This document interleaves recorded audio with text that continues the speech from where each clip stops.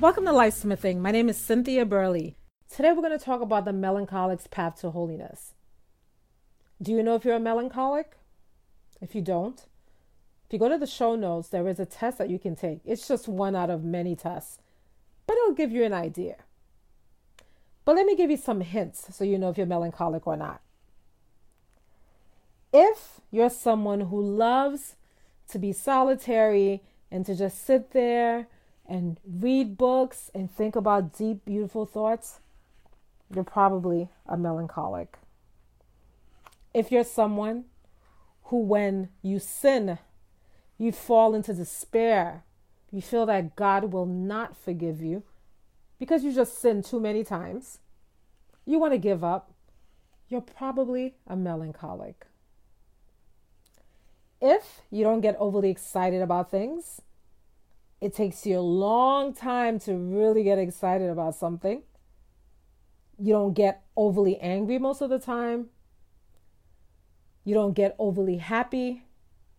You might be a melancholic. If you're someone who loves the interior life, you love to pray, you can spend 2 hours in adoration and not feel anxious, you probably are a melancholic. If you're stubborn and you think that you're right about everything, and if you have a specific, orderly way that you want things done, and if you get very upset if people do it a different way, you're probably a melancholic. If you're given to sad moods, you're always sad, you love to listen to dark music, watch dark movies, you're probably a melancholic. If you have very little faith in people, including confessors, superiors, you're just kind of cynical, you're probably a melancholic.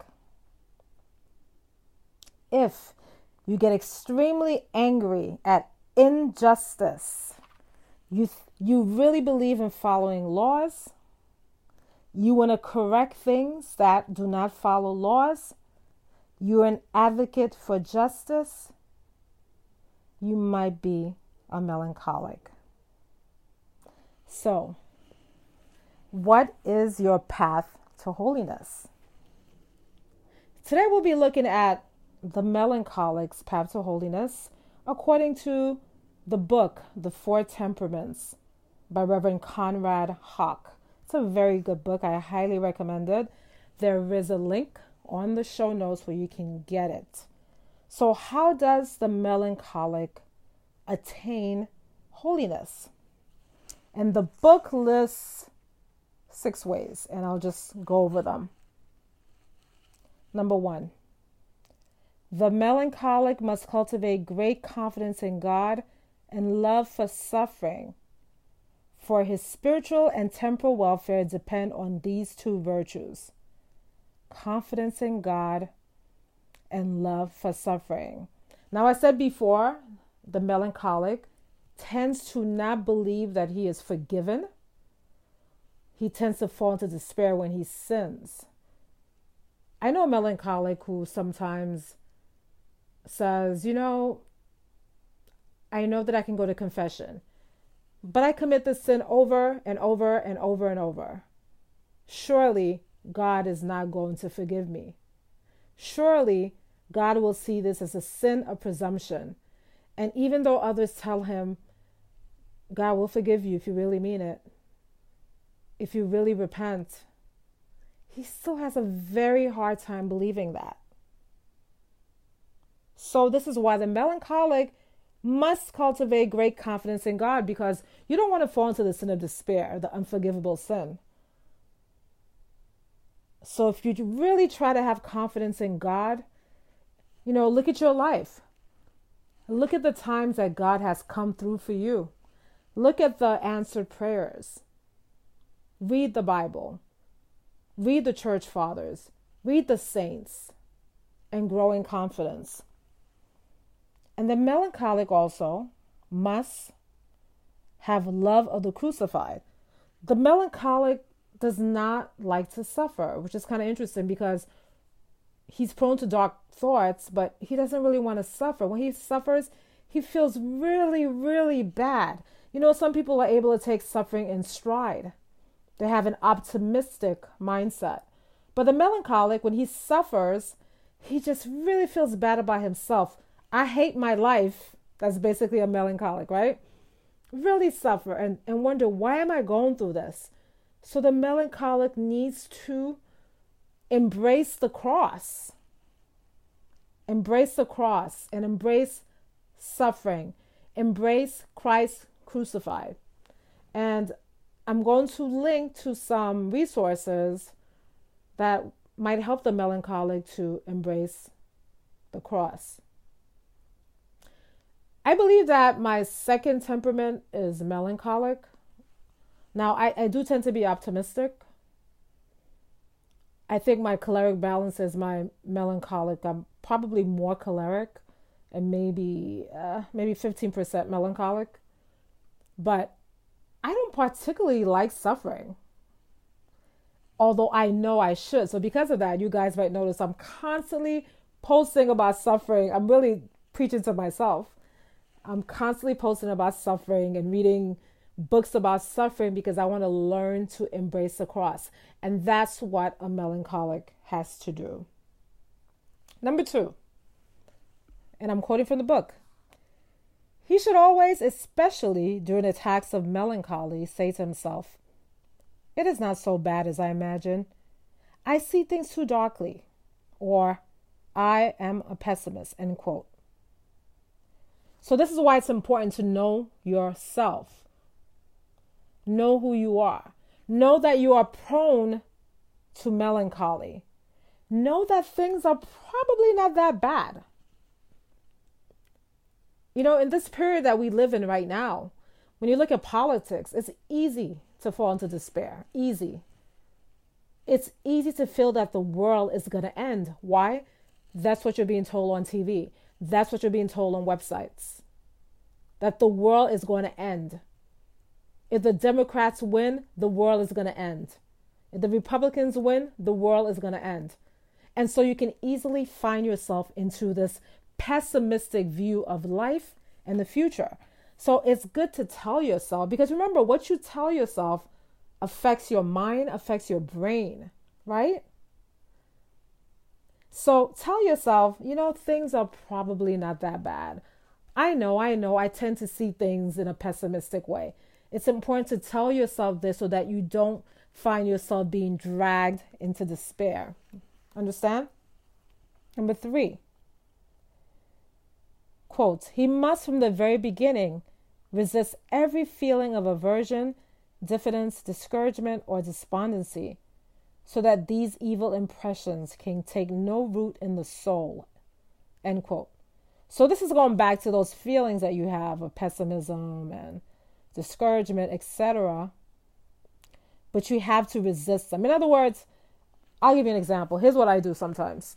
This is kind of funny because my husband has seen me do this before.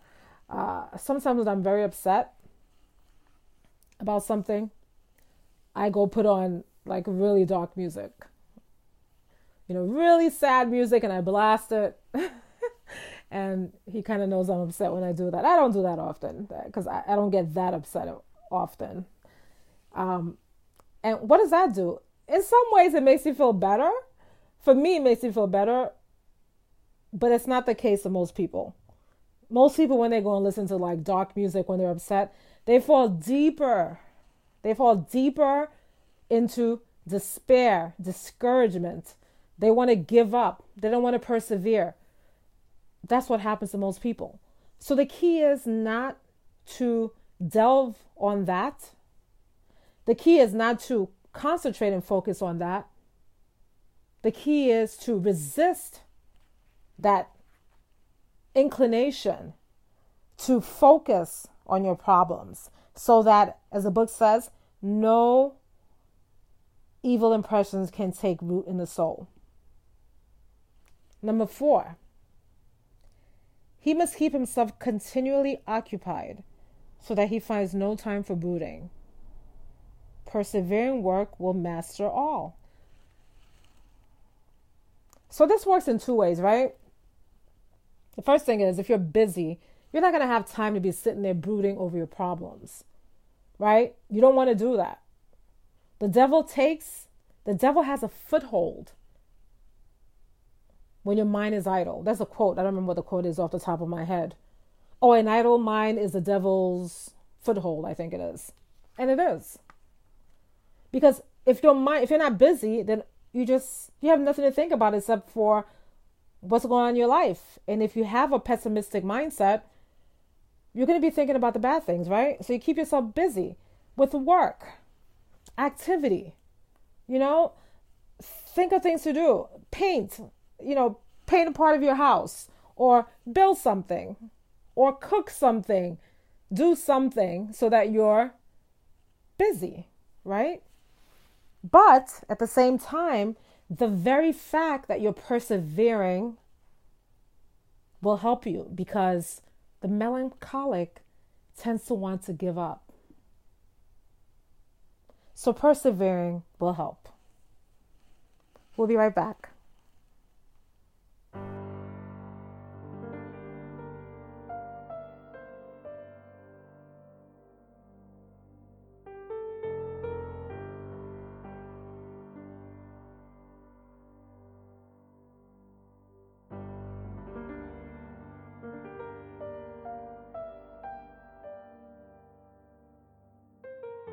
We said before in the episode on cholerics that all temperaments have a good and bad side, right? There's no temperament that's bad and no temperament that's good. They all have good and bad sides. This is why we have to cultivate the good sides of our temperament, right?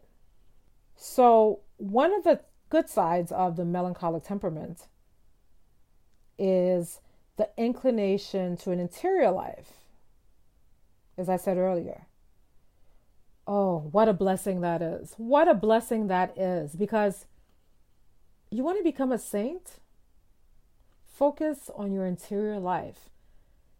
And because this is easy for a melancholic, or easier than some of the other temperaments, wow, that's good.